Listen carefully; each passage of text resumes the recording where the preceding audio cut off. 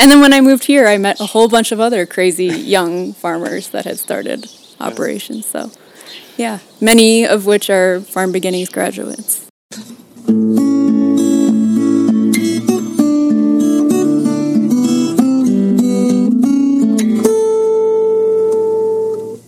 Welcome to the 293rd installment of Ear to the Ground, the Land Stewardship Project's podcast on family farming, regenerative agriculture, regional food systems, and local democracy. I'm Brian DeVore, editor of the Land Stewardship Letter. Owl Bluff Farm is tucked away in one of those driftless area coulees where cellular signals go to die. In fact, when contractors were constructing a building there recently, they sometimes climbed halfway up an abandoned silo on the farm to use their phones. It has a sense of being an isolated, if beautiful, little spot in southeastern Minnesota's Houston County. But on a summer day, Carrie Calvo took a break from weeding her vegetable plots to quickly tabulate just how connected the 20-acre farm actually is to the region. Carrie, who's 37, raises vegetables with the help of her husband, Charles, and mother, Kathy Birch. From April until November, they deliver to 2 area grocery stores that are within 20 minutes of the farm.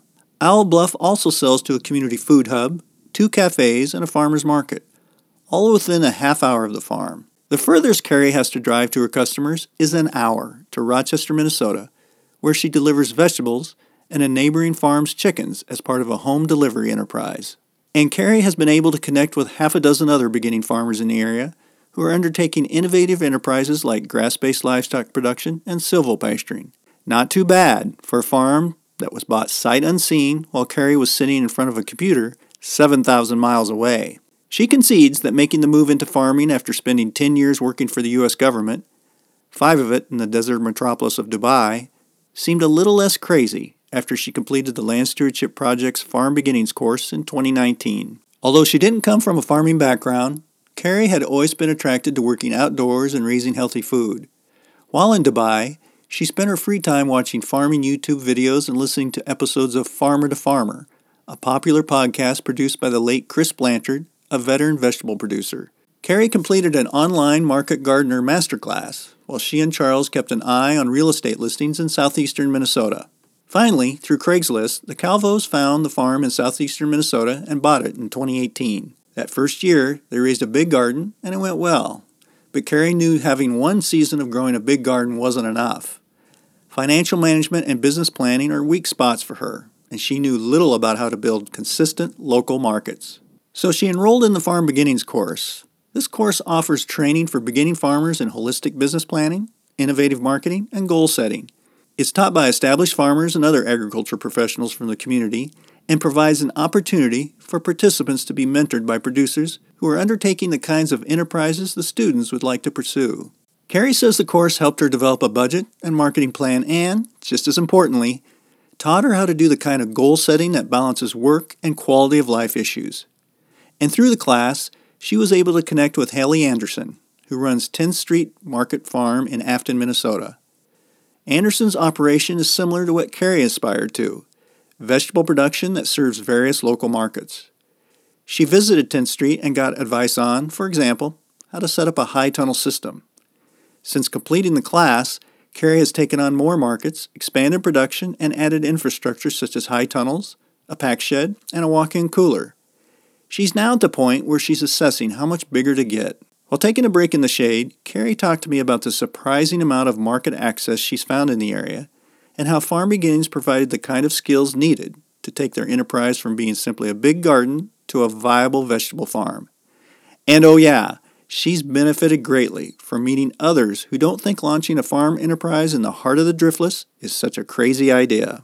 So Carrie, we were talking a little bit about your farming operation here, the vegetable operation that you've got set up over the past 4 years or so. This is your 4th season.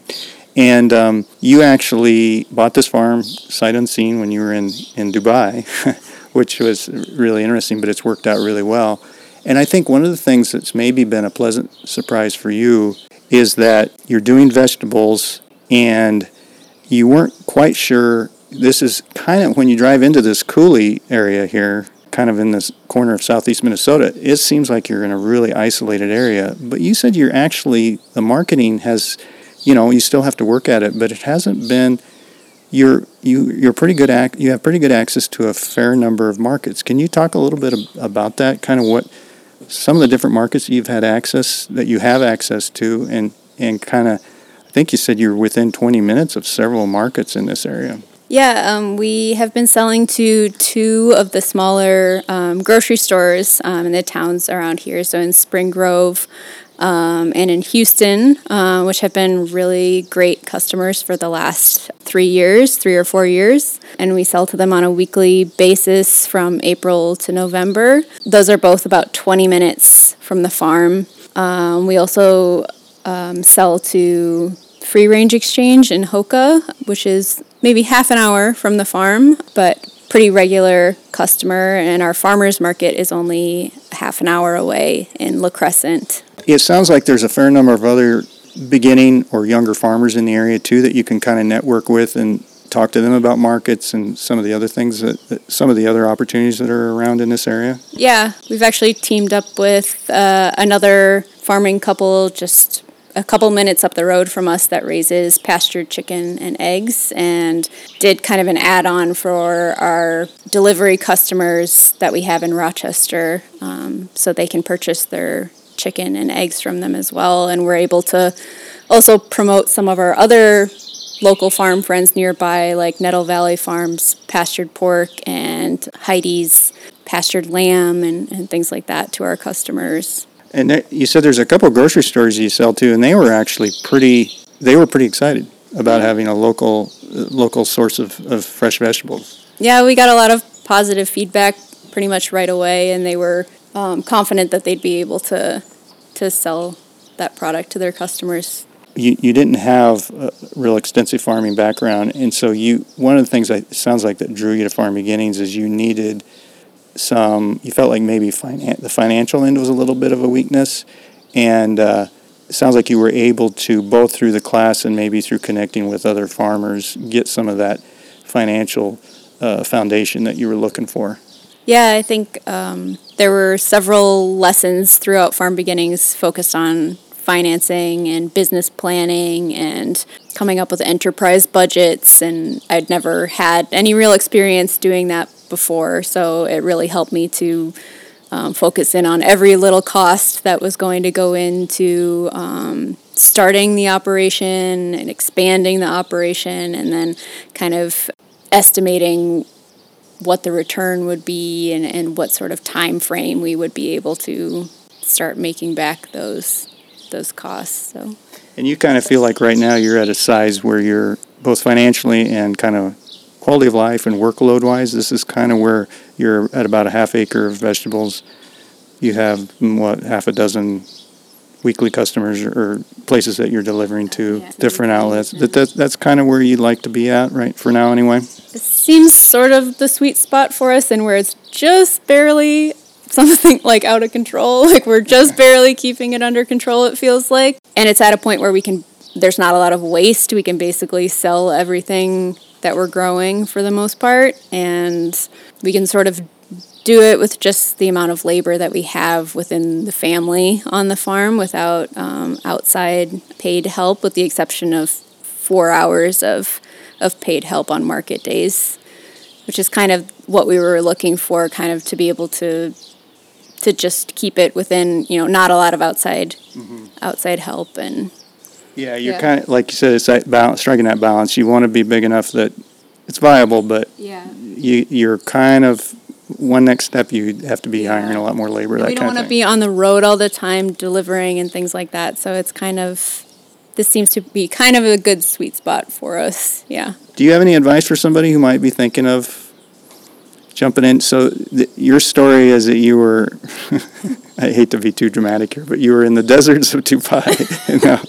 You were in Dubai watching YouTube videos, listening to podcasts, reading stuff online about farming, and really kind of got your dream going, that kind of thing. But do you have any advice for somebody who might be, that's about as distant from kind of this lush little valley that we're in right now as it can be, but here you are 4 years down the road, and you've added some infrastructure here and kind of got it going. But do you have any advice for somebody who might be looking into something like this or dreaming about it and trying to go from that dream stage to maybe something that's actually viable? I would say don't be afraid to reach out to other farmers who are doing something similar to what you think you might want to do. I find that people are really willing to talk about their operation and give advice, and you don't have to figure everything out on your own. People are very willing to help. If I was in a different point of my life, I would definitely have taken the opportunity to work on other farms before starting my own. But, we're older. I'm not really up for interning on a farm, and, we kind of needed to just get going. But if I'd had that opportunity when I was younger, I definitely would have done it. Ask for help, learn from other people who are doing what you're interested in doing. Yeah. Yeah, and that reminds me, through Farm Beginnings, you were able to kind of have as a mentor 10th Street Farm, and have that connection a little bit. Yeah, it was Hallie had come to talk at one of the panels for our Farm Beginnings class, and her model of farming and kind of the types of markets she was working with was something that really interested me. So it was nice to be able to talk to her about some of her farm operations and then go back and ask for advice later on once I had started farming about things like what should I look for in buying a high tunnel or things like that. When you were in the class, it sounds like it was part of the benefit of the class was to be around other people who are roughly in your age range, who maybe it varies how much farming background they had, but you all had a common thing that you shared, which was you saw potential in farming. Because the conventional wisdom often is younger people aren't interested in farming, there's no opportunities for younger people. But you folks that were all in that room for that class kind of shared this passion for farming, but also not just as a dream, but something that you thought, yeah, this could be done as a financially viable business, as something that is doable. It sounds like that was actually kind of key in maybe giving you the confidence to take that next step. Yeah, we spent a lot of time brainstorming different types of markets that we could reach out to, or unconventional, not just doing a farmer's market, but things like reaching out to a local daycare or things like that might be interested in buying vegetables. And we did do a lot of brainstorming of that, and just out of the box markets and customers that people were coming up with. Yeah. You realize you weren't the only crazy one. Yeah. And then when I moved here, I met a whole bunch of other crazy young farmers that had started operations. So, yeah, many of which are Farm Beginnings graduates.